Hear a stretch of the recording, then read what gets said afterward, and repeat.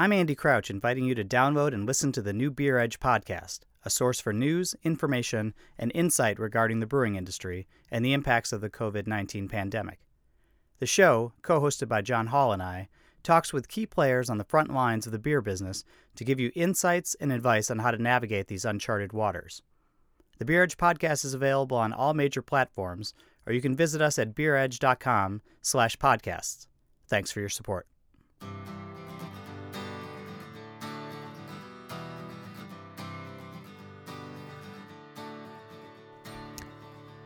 Welcome to Drink Beer, Think Beer. It's the podcast that gets to the bottom of every pint. I'm John Hall, and if you've been listening to the show for the last several weeks under lockdown, I've been asking you who you think I should have sit down in the guest chair. And more than a few of you, both serious beer drinkers and professional brewers alike, suggested Chris Enegren of Enegren Brewing. Now, I had interviewed Chris in the past for some stories, but didn't know much about him or what his brewery was making out in Southern California. So after some digging around and discovering he had a passion for lagers, how could I not ring him up for a proper chat? We're a few days removed from Lager Appreciation Month, but I'm a firm believer that we should be celebrating well-made lagers no matter what the calendar says. Chris feels the same way.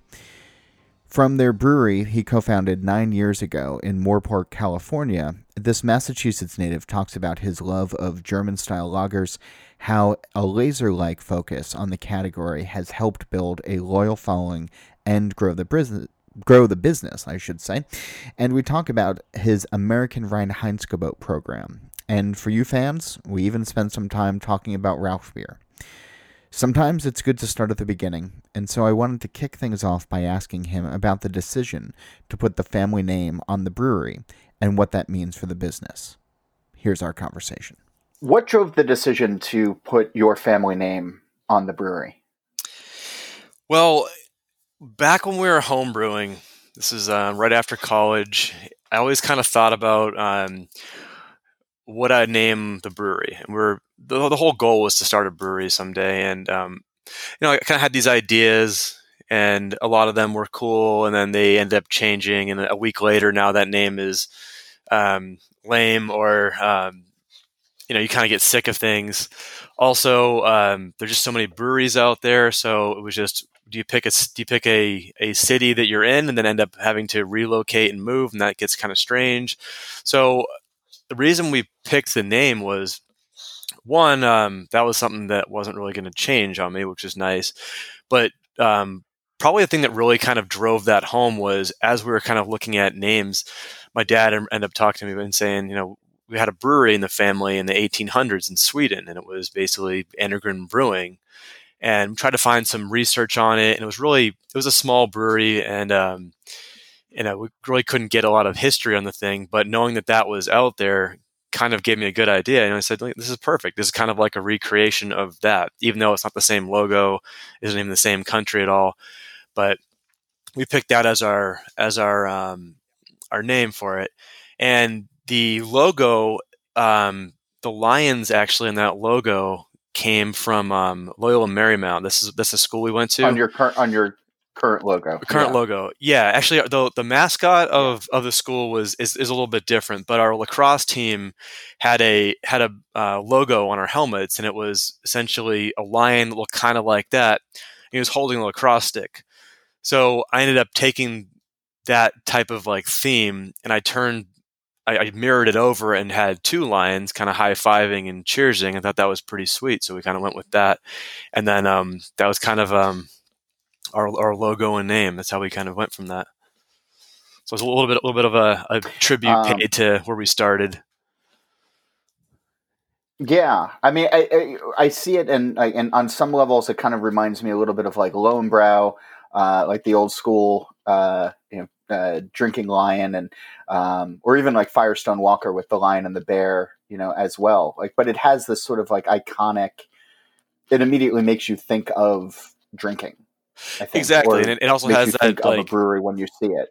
Yeah, and it also has that historical kind of. I'm not trying to get you scared that you're going to get C&Ds from other breweries now. Yeah, I'm not trying. No. We've met from the beginning, and we have animals on our. I mean, literally, if you put two animals on on a beer bottle, someone would say, "Didn't you just copy some other brewery?" And it's like, dude, these are totally different. But people don't see that all the time.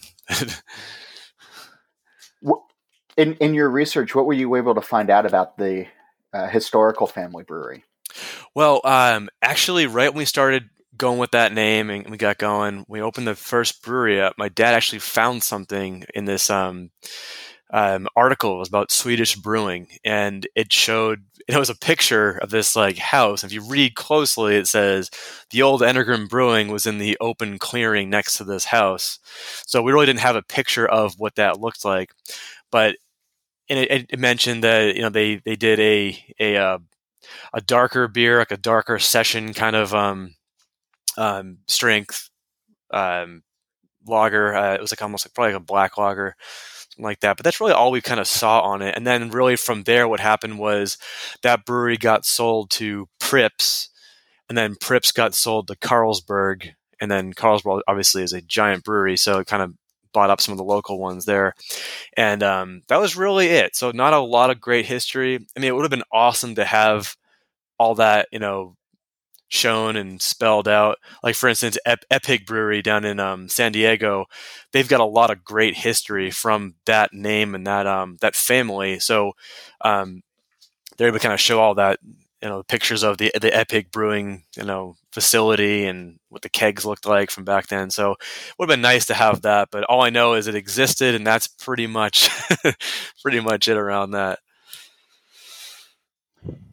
When you were home brewing, because obviously now your brewery, you're German focused, you're lager focused. Is that something that developed as you were homebrewing and thinking about going pro, or was this part of a business plan of, hey, let's find a way to be our own place when we open, and not, just another West Coast brewery? Doing something for everybody. We were homebrewing, so it was myself, my brother Matt, and our other partner Joe, and we're still all in the same deal now too. But when we started homebrewing back then, we never really got into the IPAs that much. We obviously drank IPAs, but we were really focused more on the maltier German style beers. So alt was something that really came out to us. When we're learning how to brew, trying to design our beers around what we had available for controls and temperatures and things like that. It's tough to try to go ferment a Pilsner in your closet. It's just not going to work out at all. And when we're talking to some of the people from the home brew shop down by LMU, I forget what the name of it was. I don't think it's there anymore. It was really like, well, you should look into alt. It's an ale, but if you like Dunkel a lot, which we did, then it's a pretty good style. It's a kind of middle of the road there. It's malty. You could ferment it a little bit warmer, so you don't have to worry about cold fermentation with everything. Which is a lot of the German beers are most of the famous German beers are lagers, so they're kind of untouchable to basic home brewing in that sense. So alt was kind of the beer we went to. And we started making that, and we started making a lot of it, try to change it, try to get that beer perfect. And outside of that, we made some pale ales and a bunch of other weird things too, just trying to learn what we were doing. But that seemed to be the beer that kind of popped up all the time when we were brewing. And once we started getting to the point where we decided that our goal is to legitimately start a brewery, that's when we started to hone in on some of those styles a little bit more. So we kind of figured we'll do a lot more alt. We'll perfect that one. We'll get into some Kolsch maybe. Made a few IPAs here and there, but what really defined our focus was kind of that German style. So that's really where it started. And when we got into our first brewery, it's a little 3-barrel system. This is after a couple years of literally super advanced home brewing in my parents' garage that I made this automated system, and it got really weird. You built your own automated system? Yeah. So actually, it's a little detour here. So after college, I started working at Medtronic, and I was doing factory automation and little bit of R&D and stuff like that. And I was doing a lot of PLC controls, touch screens, automated valves, things like that for process equipment. And I was a mechanical engineer in college, but I wanted to learn how to do more of that automation work since I was working for an electrical engineer at the time. So I went out and I bought a bunch of just control systems, PLCs. I bought a nice big 15-inch touch screen. And then at home, I'd just go back and I'd think, all right, I'll make this thing do stuff. I'll turn on a burner with the touch screen. That'll be really cool. And I'll learn something out of that. That turned into this little, like, the homebrew style rig where you'd push outside and you'd fill it up with water and you'd have to fix something every single time you brewed. That turned into this like thing where I'd go in the garage, flip the switch, I push a button, the thing's filling up with water. Burners are firing by themselves. I'm transferring everywhere. So for like home brewing, since you don't have to go and like set up hoses for hours and clean stuff and get set up, it was just so easy. We'd wake up, we'd go downstairs, we'd just fire the brewery up, and we'd hang out, we'd barbecue, go in the pool. The thing's brewing all day. So every week we're just brewing something. I mean, there's some home brewers who are going to listen to this and say, that's not the intent, or like it's supposed to be hard work, or it's supposed to be chaos. Like this is sort of like the Ron Popeil set it and forget it kind of model. It's well, it's still hard work, and it's still worked for you guys. We just made a lot more beer out of it. That was the goal. Yeah. So that thing worked out really well, and that was just that's kind of what got us like, okay, this is getting weird. We should probably make a real brewery. And actually, what happened was my mom and dad had moved out to Arizona to retire, and my brother and I were just living in this house and brewing all the time. And my dad called us up and said, "Look, guys, I'm selling the house. Get the hell out of here. Go get your own house." And at that time, Matt and I were thinking, all right, we can't go and afford a house right now. We're probably going to live in an apartment. So let's go get a little warehouse in town, make it into our little man cave. Maybe we can just go there on the weekends and just brew. And then that turned into, well, if we brewed, could we sell it? And if we could sell it, how much should we sell to pay for our rent so we could just break even on this hobby? And that turned into, we need a bigger brewery and we need more stuff. And then we ended up making our first brewery. I think I kind of went on a little train on that. So like... if I diverted from your first question, repeat that again. No. But I think that makes like, that's sort of a fun way of doing it, right? Because it was a situation that presented a couple of different options to you, and you just sort of kept like finding the breadcrumbs that led you to eventually opening. It was kind of meant to be. It just it worked straight out of that. So as you were getting ready to open, though, because if you're talking 9 years ago, mm-hmm. I mean, we were firmly in IPA country, and I mean we still are in the craft space, but I mean IPA is like you couldn't swing a dead cat without hitting finding a brewery that didn't offer one. Were you worried as you guys were getting ready to open of saying, okay, we're going to focus on lagers, we're going to focus on German styles, and especially because like when I think about craft 10 years ago, 20 years ago, there was such a disconnect between the American craft drinker and imports or, foreign beer. Like, unless you're talking about maybe, Cantillon or, some of the like Orval or, maybe some of the Belgians that were out there, German beer didn't have a lot of pizzazz. You had Sam Calagione, screaming against the Reinheitsgebot, and, all these other, breweries that had made a name for themselves sort of saying like, that's old and stodgy and we're the new, shiny thing. And the drinkers went along with that. Were you concerned of launching into that space? You know what? Not really. So we were looking at this like ever-changing landscape of craft beer, and it's like, whoa, now this brewery's putting peanut butter in it. Then to like, compete in the arms race, this guy puts like, chocolate and marshmallows in, and we're just like, okay, I don't care. Like, I just don't want to drink that stuff. What we were so amped up on is these these breweries have been making the same beer for like hundreds of years. You go to Germany and like, you go to some brewery and all they make is Helles, and it is incredible. And they've made one beer for so long. Or you go up to Dusseldorf and it's like, Uriga or any of those breweries up there, Schumacher, making the same alt style beer forever, and it is absolutely incredible.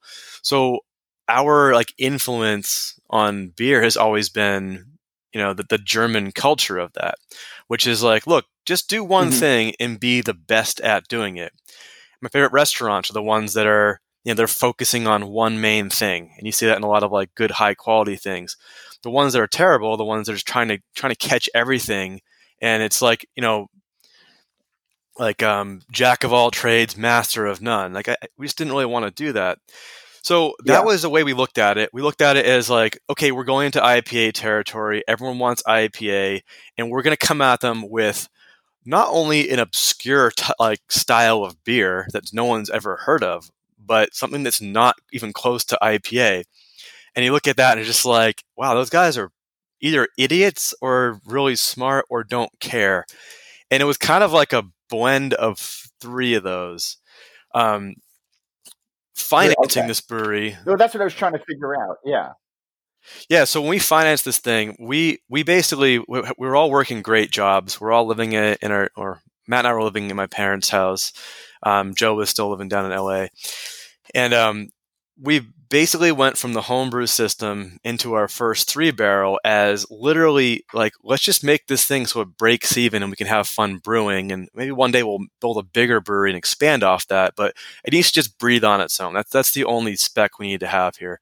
So we didn't want to do any loans for anything. It was all cash. So we sat down, we said, all right, what do you got? Like we don't have families right now. We're not married. We can spend money on cool equipment. So we put our budget together. We bought everything in cash. And a matter of fact, we even paid the rent out for a full year up front because the landlord was kind of wary about a brewery going in and, 3 young kids that could be a bunch of jackasses. And he didn't know that. He didn't want us to destroy the whole thing. So we're like, look, man, how about we just pay the whole first year off? Would that be good? Yeah. Okay, cool. Done. Here it is. Yeah. So going into it, we're like, okay, we got to be able to pay our rent. We're in Moorpark. We're not in like the storefront section of like Santa Monica, like on the water or anything. We have very cheap rent up here. It's a small town. Our brewery is making, 6-barrel batches, which that's like, you have like 5 restaurants that can support that and a little tap room. So we thought about that as like, okay, we're in the perfect opportunity here to literally make what we want, spend time focusing on educating people about the styles we're making instead of trying to justify our rent payment and our brewery loan payment by making beer that's trivial that everyone already knows they like. So that's kind of why we went with the alt in the beginning and started pushing ourselves in that German category. And then just as we got more popular, we started expanding more and more. And yeah, like we're literally watching our friends start breweries. And then like a year later, they're building some giant facility. And we're like, what are we doing wrong? I feel like we're just like small and forgotten. But we've just been steadily growing like so strong since that time on like a really great foundation. And that's been like kind of a great thing for us.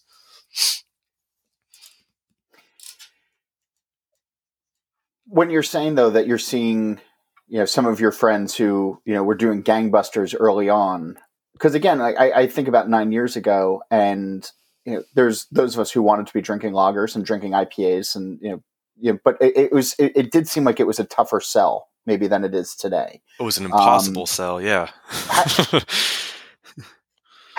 So who was coming to the brewery in those early days? Who was seeking you out? If you're not on a main thoroughfare, if you're off the beaten path, who was coming in your door? Who was, helping you pay that second year's rent after you fronted the first? How'd you get there? Yeah, so a lot of locals. I mean, we started off with Moorpark people. And what's kind of nice is people always looked at us and said, like, Moorpark, you picked Moorpark to start a brewery in. Like, that's terrible. Well, we were looking at it like, well, first of all, we kind of grew up. Matt and I went to high school here. We really grew up in Massachusetts, but we thought about, this would be cool. This is our town. It's kind of off the path here. Be nice to have something neat in this city. We always complain about nothing to do here, so let's put a little brewery in. That'd be kind of a cool thing to kind of advance this little area. But in doing so, it gave people that really are going out to other cities for nightlife or fun things to do something to have in their town in this city here. So we had a really great local following, and that was the big thing. Big local following, and then also we were distributing, not a lot, but a good amount. So now if we had a bigger city and we had a how were you distributing? Were you guys draft, or were you draft only? Draft or bottles or cans, or draft only? Okay. Draft only, and we did our own distribution, line cleaning, everything.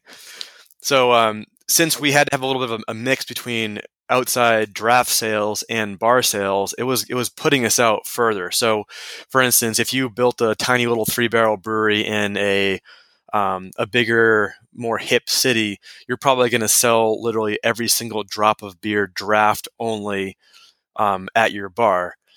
So since we had a little bit of a mix of both of those, draft on site versus at restaurants, getting out to restaurants out in the area did some good marketing for us. The margins are a hell of a lot lower, and of course we would have liked to sell everything on site, but it did help just getting our name out there. And we were really, I think, we were one of like 3 breweries when it first started off. We had Ladyface in our area. Sure. They're the first one. And then I think it was about a year or 2 later, Surf Brewery opened up, and then a month after them, we opened. So that was really our beer climate in this area. And now we have so many. It's like it's been exponentially growing. But back then it was really like if you want to go have a beer at a brewery, you went to one of 3 breweries, and we were one of those. So definitely different times. Were you getting a lot of people who would walk in and say, yeah, but were you getting people who would walk in and say like, hey, where's your IPA? Well, we still get that. People walk into the bar and literally say, I'll take an IPA. And we're like, we don't have that. And it's like, what? You don't have that? Which, I mean, IPA kind of built the craft beer scene, but that's literally like walking into a restaurant saying, I'll have a hot dog. And they're like, we don't have that. It's a Chinese restaurant. It's like, wait, what? What are you doing? So, yeah, we still get that. And when we first started, that was a big thing. But we actually we had an IPA on tap when we opened. And we were thinking, and this is like right before we opened up, Matt and I went to Germany, went to Dusseldorf, and saw all those breweries out there. And we came back with the idea in our head that we're going to just make one style of beer, like alt, and that's going to be all we make, and that is it. And then we were like, you know what, we should probably have, because we didn't care. It just, we're going to make what we want to make, and that's going to be it. Sure, yeah. We paid your rent for a year. Yeah, just make fuck around for a year. Yeah, but I've got nothing against IPA. As a matter of fact, I love IPA. Good IPA is great once in a while. We started off with an IPA as well. So we had 2 beers on tap, really. It was our alt, our main focused, and then we had our IPA that we had, and that was the thing. If someone came in, they'd at least have something they could probably understand out of that. But then as we started growing the other styles and kept the IPA back at, a very limited thing. Even till now, we have IPA in the tap room only, and that's on and off all the time. And the rest of the 11 beers are completely different. Well, you guys also have, I guess what you're calling you have your Mosaic Pilsner. Yeah. These days. And that must sort of fit or scratch the itch for when folks come in. Yeah, it totally does. Looking for something that, yeah.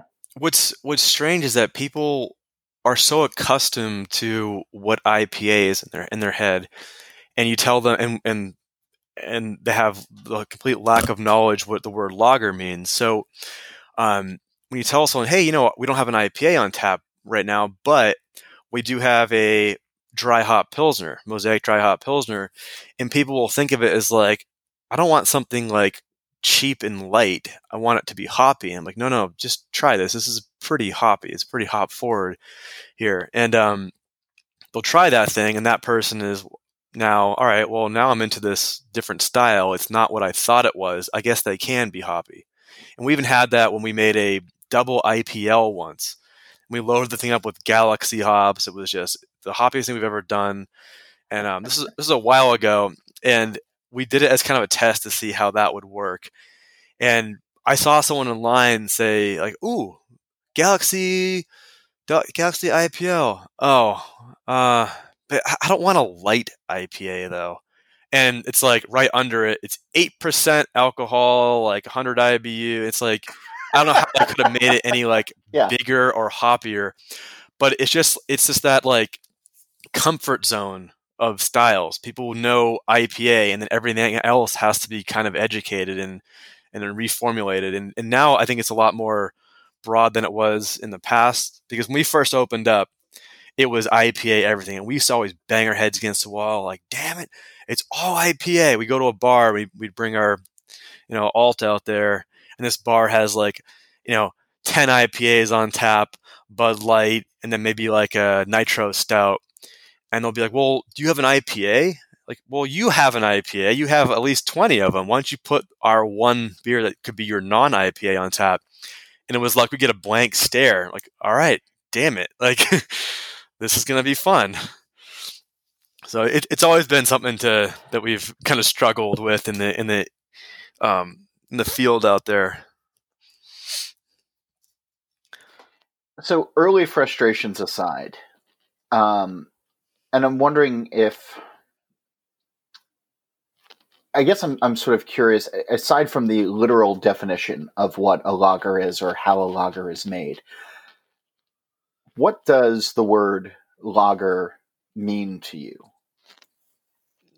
Well, the word lager really means to store, and is to store in an implied cold location for a long time. And that's really how that style developed. Right. It's not about, yes, we know now it's about the yeast and the fermentation temps, but back when this whole thing started going, the difference between lager and ale really came from just the regions, and the German brewers were fermenting colder, and that just naturally weeded out the ale yeasts from the yeast that could sustain the cold temperatures, and that's really how that style completely changed around. But to me, when I hear the word lager, I think I think a beer that's cold fermented. It's going to take a hell of a lot more to produce a good version of that than something with ale yeast in it. I think it's really the step up in the brewing techniques too as well. And that's kind of always what I've always thought of it as. But I think the American lager market really destroyed that word for a lot of people. And I think the word lager means cheap or light. And it doesn't mean it's cheap or light. A lager can be cheap, light, or it can be heavy and hoppy. And so can an ale. I mean, you can make a cream ale with 40% corn or something, and you're going to have a very, very light, cheap beer as well. But going into this, trying to go out there and you're trying to sell beer at a bar that people don't understand anything outside of IPA, and you're a lager brewery, and to people in the craft, like the uber nerdy craft circles, it's like, well, ales are the elevated, complex ones with fruits and barrel aging, and lagers are for people who just want to watch their carb intake, and that's it. And it's completely different. So for us, it was just a lot of education. So you go out somewhere and it's like, listen, here's a lager, and they would think, all right, well, isn't this cheap, or so on. But then you have to explain to them, like, listen, I can turn this blonde ale out in like a week and a half, and this lager is going to take me like 8 weeks. I'm going to naturally carbonate the whole thing. It's got to be brewed like a whole crazy different way, at least if you want it the traditional German style. And after you get through that whole like process, or even like a brew tour, that word lager means something completely different to that person. So for us, like getting our beer out there, it really came down to our sales education. Not necessarily just like, here, try this beer out, put on your tap list, but like, let me tell you about this whole style that you probably don't know a whole lot of, because, honestly, like the or craft what you beer do scene know is so misconstrued. Yeah. Yeah, and also you don't see a lot of lager out there in general. I mean, if you look at the cost to brew those, you're taking up tank space for a hell of a lot longer, and a lot of breweries naturally are going to be, on top of the fact that IPA and that style was very, very popular when the whole thing started catching on, and really I think it's because it caught on because it was that difference between what was accepted as the American style beer, which was Budweiser and that kind of stuff, and now craft beer is this like elevated flavor, awesome stuff, completely different. That's why you saw a lot of ales, but the fact that you don't see a lot of lagers out there gives that mindset of lager is always American light lager, and craft beer is always hoppy, full flavored, and heavy in alcohol.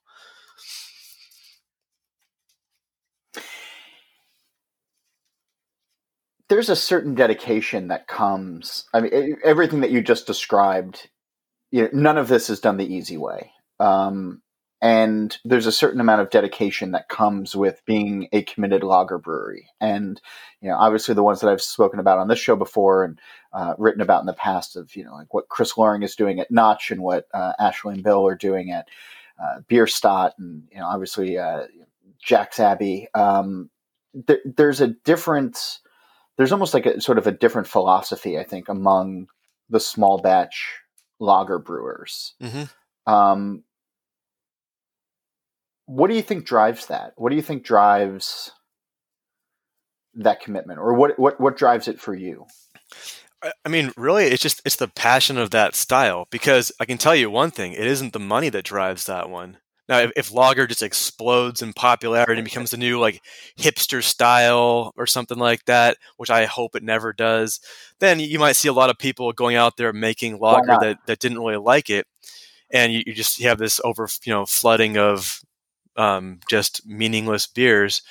But really, it's you look at every one of those breweries, and everyone probably has the same kind of story. Yeah, we knew it was going to be an uphill battle. We're making beers we really like and respect, and it's going to be hard to sell it. We're not going to make as much money as we would if we were, selling the hot ticket item. On top of that, our facility has to be rigged up completely different as well. We're going to be using a lot more tanks. It's going to cost us a lot more money. It'll essentially cost us a lot more money to make a beer that needs to sell at a lower margin anyways, because, you can go, like IPA, for instance, is very, very, very elastic. You put a strange rare hop on that, you can sell it for almost double what a keg of something else would be.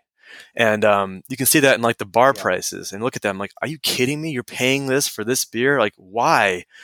But now lager, it's lighter, like think like a 4.8% Helles, basic lighter style lager.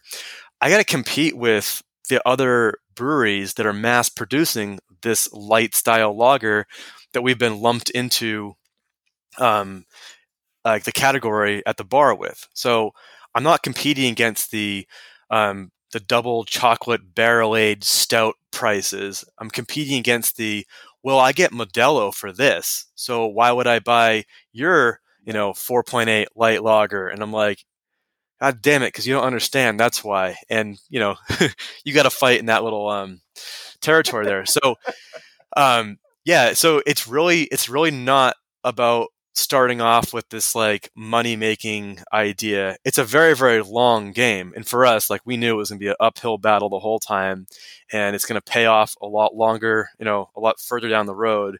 And right now for us, it's really starting to pay off a lot, and I'm really happy we put that groundwork in. How do you know that it's starting to pay off? I mean, aside from being on this show, which is, I'm sure, a pinnacle of your career, like, how do you know, or what's the sense that you get that it's starting to pay off now? Just added like 50% more fermentation space, and I'm constantly buying tanks, and my partner who does the sales is like, we need more beer. We need to keep up. And I'm like, oh, I've never heard that before. This is awesome.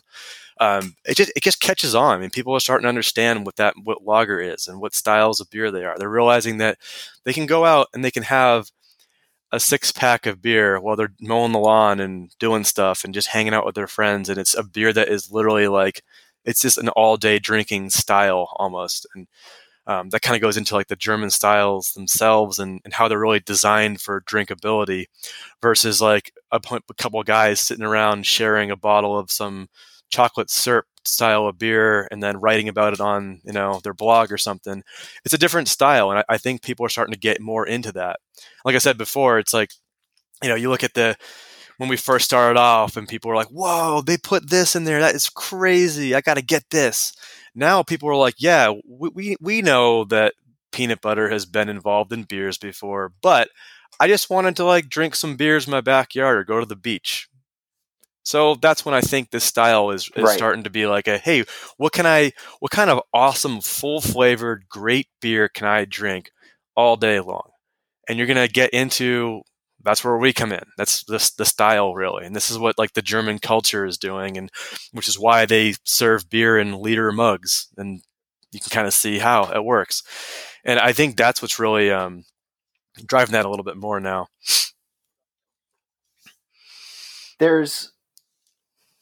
I think the fun thing about a lot of the U.S. breweries that are rooted in German tradition is every once in a while somebody finds a really obscure style or a fun old recipe or brewing technique that's been around for centuries that has sort of fallen out of favor.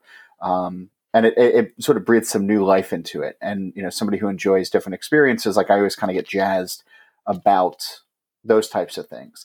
Are there recipes that you've done in the past, or there styles that you've revived, or things that you've done that, I don't know, tickled you as a brewer, that got you all excited about recreating history or unearthing something or introducing somebody to something for the first time? I mean, I've been tickled a whole lot with this industry, to tell you the truth. But but like for one of the ticklings, I suppose we could get into, reviving old recipes, obscure recipes, especially. That's definitely something pretty neat because you're bringing in history, which I love history. I love researching about like beer history, and a lot of the different styles have really come out of just necessity from the regions or from the culture in general, not because they're getting bored with their Helles, they want to make something different. It's always from something that they had to kind of work around. But a cool style that we're kind of making a good amount of is Rauch beer, and you don't see a lot of that out there. Basically smoked I'm beer. a fan of that. And we made a beer called the Big Meat, and I told my brother, I was like, hey, I got this name for this beer. It's gonna be all Rauch malt. We're gonna make it really heavy. It'll have this like nice Black Forest ham type of flavor to it. And here's my name, Big Meat. And he was like, no, you can't do that. That's gross. I was like, no, but look at my drawing. I drew a picture of like a charcuterie board with a beer bottle being sliced like ham. And I was like, all right. That's not as gross anymore. So we ended up like making that style. And you did that once, and it came out, and I was like, oh, this is incredible. I love this. And I always loved Schlenkerla, that Bamberg style smoked Märzen.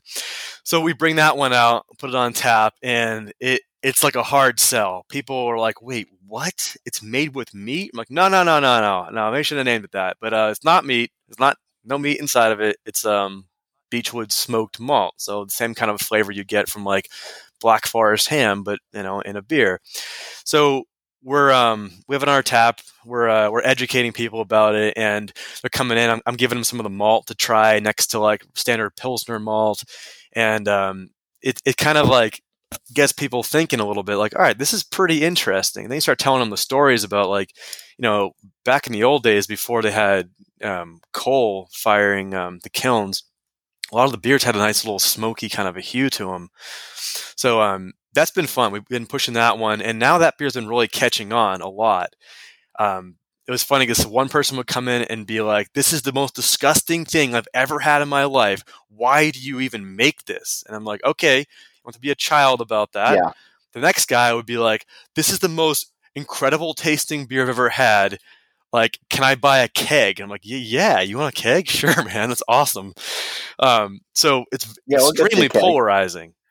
polarizing, and but like we kind of been adding more of those in. We added a smoked Helles, which I absolutely love. Nice subtle smokiness to a typical Helles body, and with our canning, that's been really nice because now when you go to a bar to get someone to put our beer on tap, like I mentioned before, like you're 9 times out of 10 selling beer to a hophead, and they don't care what you're making if it's lager. So it's hard to get it on tap. But if you can get it on tap, now you've got this beer that no one really understands. And when I think about going to a bar, let's say I'm going to go to this new craft beer bar. I'm going to stop by after work, have a beer, and go home. So I'll see a whole bunch of beers I know on the board, and there's some weird ones that maybe I haven't had before or a different style altogether. And I'm like, well, do I want to really have that one pint and then just that's my beer for right now, and I'm going to just go home after this? I can't get taster glasses like I could at a brewery, but you know what? I'll just stick with the safe choice. I'll go for like a pale ale. I know I'm going to like that. It's going to be nice and safe in the middle. So it's kind of a tough one to get out at bars, and you're also not there to explain it either. So someone's going to try it and be like, "Yeah, gross. It tastes like bacon." You're like, no, that's what I wanted you to think. But if I'm not there to say that, then you think it's disgusting. But canning has been great because now people can buy a 4-pack of something that might be completely odd that they might hate. And if they don't like it, you give it to your friends, or you just have a smaller amount to try at home, or, break open a can and pour it around as tasters. Yeah. So when we started canning that Rauch beer, that's when we started doing a lot more of it and saw it kind of going out there. And that had that nice little kind of niche with it. So that's kind of like one of our, I guess, old historical beers that we've been doing. Another one we've been doing is the American Reinheitsgebot, which we had just finished one with Bierstadt, and that was our idea of taking like the American lager history and doing kind of an alternative history to it. So American lager history, it's rooted with German immigrants coming over from Germany to America, and they're trying to recreate beer styles that they've been brewing in their homelands. And the ingredients out here were completely different. You weren't getting your European style Pilsner malt. You've got American 6-row barley, which is kind of gnarly stuff to work with. And you had different hops altogether.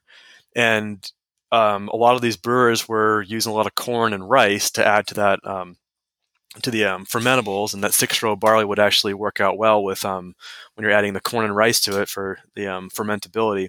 So you get this like style of beer that really came out from just what you had available. And same with Mexican lager. A lot of that has a lot of corn involved in it. So we kind of asked ourselves a question, like, what would happen if that happened now? You had German immigrants coming over to America to use all American ingredients.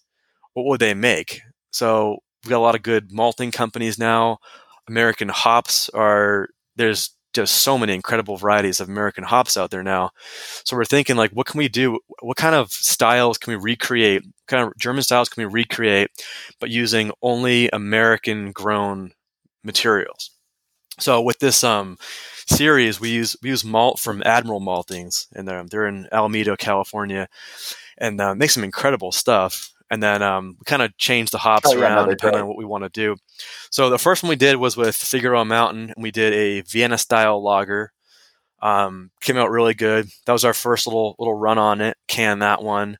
And then the second time around, we did an American Fest beer with Epig. Came out really, really good. We used Admiral Organic Pills in that one. And then the last one we did was a German style American Pilsner with Bierstadt, and we used crystal hops and Pilsner malt as well from Admiral Malting, and that was actually a really, really big hit. That was incredible. Actually, those guys, Ashley and Bill, are really, really knowledgeable brewers. And I think I probably learned more about German brewing hanging out with them for like a weekend than I had just from every single book I've read in my whole life about that style. So Hands that down. was incredible being able to pair up with them with that one. So those are kind of my two historical styles that I like a lot.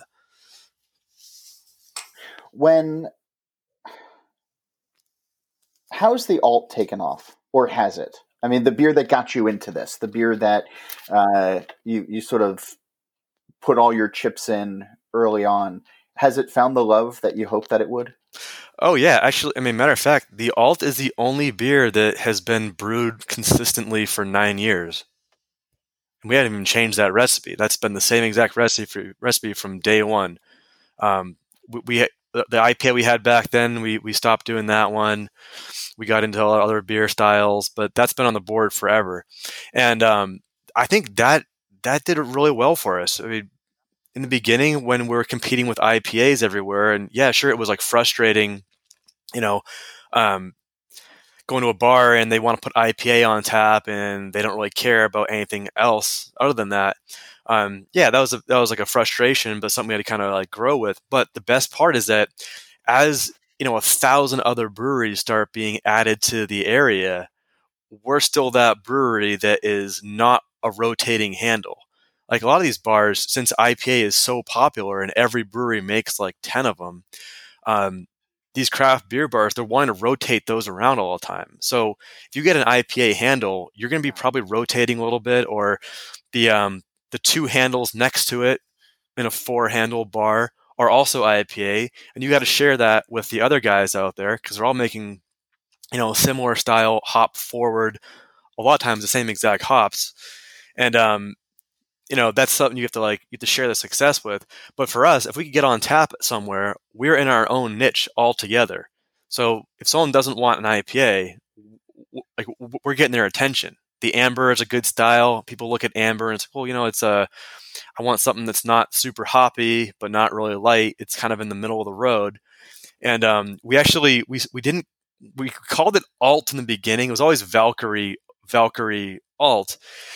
But our tap handles just said ALT on them, alt. So people would look at that and you see next to that is IPA and ALT. So they order as, I'll have the ALT. And it was kind of confusing. So we ended up just doing, in our new tap handles, Valkyrie. So you can see that. And you would know that, okay, I don't know what kind of style of beer this is, but it's called Valkyrie and I like it. It's amber style. I don't need to know like where it comes from, what complete history is behind it. It's amber, and I like the thing. So that's where it kind of helped us like push the word alt a little bit more. And then we've since kind of rebranded even more as German style amber, and that was something that could help us differentiate more with our can designs. We have our beer name, and then in one line under it is our style. So when you have a beer like, for instance, like Dunkel, that's an odd style to a lot of people.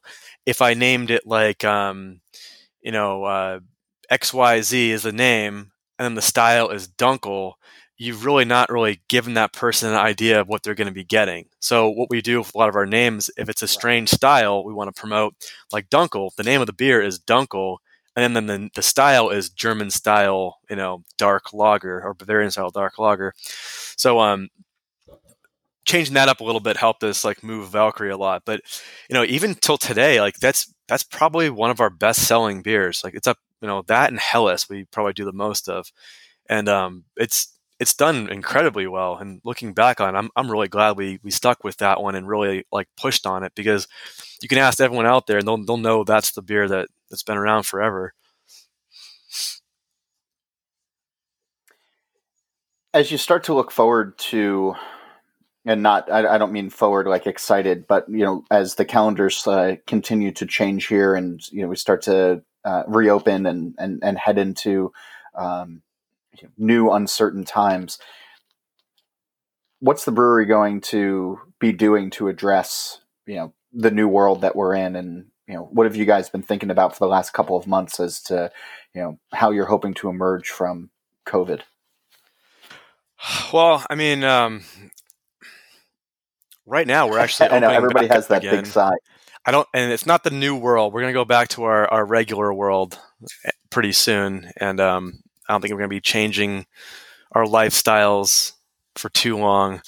It's just my personal belief there. But, going back into it, we're actually opening back up. Like Ventura County, where we are, we're in our second part of the phase 2 going into the phase 3. So we're allowed to open right now. As long as we have food, we can open up. So we've seen our beer garden light back up again. So that's been great. And hopefully like pretty soon we'll just be back to going normally and staying at home if we're sick and just washing our hands like we should be in the first place. That'd be wonderful. So I'm hopeful that it turns out to be that, because, beer gardens, when they're empty, they're useless. It's just not very fun. And it's just so much better having, a band in, getting the people out there, hanging out, socializing together. I want to see more of that. And just seeing how that's been changed this last week has been kind of like a breath of fresh air. But we'll probably still continue to ship. To look forward to. We've been this whole thing got us into shipping beer around California, something that we always wanted to do but never really had time to figure it out. But since that was really our only way to sell beer, we made that happen overnight, and that's been pretty successful. So we'll probably still keep doing that. So people that aren't in our distribution network or territory area can still get a hold of our stuff. So I like to keep going on that one. Have you seen certain parts of the state that you were surprised by reaching out for shipments, reaching out for deliveries? Yeah, well, I was surprised, seeing a lot of different areas like up north get our stuff.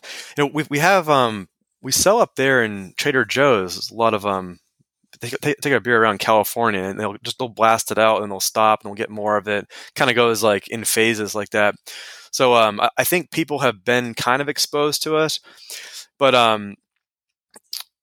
being able to send stuff up to different people has been great. And that's one of those things where when I go to a beer store like a Bevmo or something, I obviously can't get beer from some of the breweries I want to get beer from unless they're literally so big that they're shipping across the country. But a lot of times I want to get something from that tiny little place that I haven't really seen yet.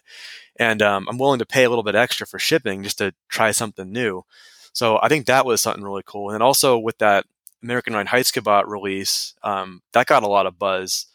And that was kind of one of those things where, everyone's wanting to try Bierstadt stuff because, they're selling, they don't really package any of their stuff. They're doing mostly, I think they're packaging now, but mostly it's just draft at their bar in the local areas. So people are looking at that like, oh, wow, that brewery is incredible. I know that. And this Enegren Brewing, let's try it out. I've never heard of them before, but let's give it a whirl. And, we were selling a lot of that stuff, the Reinheitsgebot out, but also a lot of everything else too. So people were getting a big package of bunch of random styles, and we're not doing just like a 6-pack here and there. It was like large cases of like assortments. So it was cool. It was nice seeing our beer get out there, and it's nice seeing people kind of take a liking to the styles that we're pushing for so long.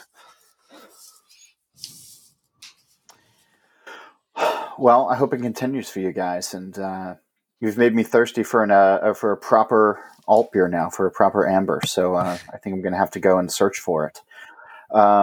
Chris, thanks for taking the time to talk with me on the show today. I really appreciate it. Yeah, thanks for having me. That's Chris Enegren of the brewery that bears his family name in California. And if you're like me, you're finishing up this show really craving an alt beer. Yet another brewery to get on my bucket list, and I hope the same is true for you. I got to say thanks to everyone who has called, written, posted about guests you'd like to hear, and for those of you who took time to leave a review on the various podcast sites. If you haven't yet, I'd really kindly ask that you do. And you can always reach me at John Holl, that's JOHNHOLL at beeredge.com, or on Twitter at John_Holl. And please check out beeredge.com for articles and other beer-related information. And while you're there, consider subscribing to the newsletter. Don't forget to download the weekly Beer Edge podcast, which is hosted by myself and Andy Crouch, and also give a listen to Steal This Beer and the BYO Nano podcast. There's a lot of great beer happenings in this world right now, and those shows have you covered. Nate Schweber does the music for us, Jeff Quinn designed the logo, and I'm John Hall. New episodes of this show are released every Wednesday, and that's when I'll be back again to drink beer and to think beer, and I hope you'll join me. Until then, take care of each other.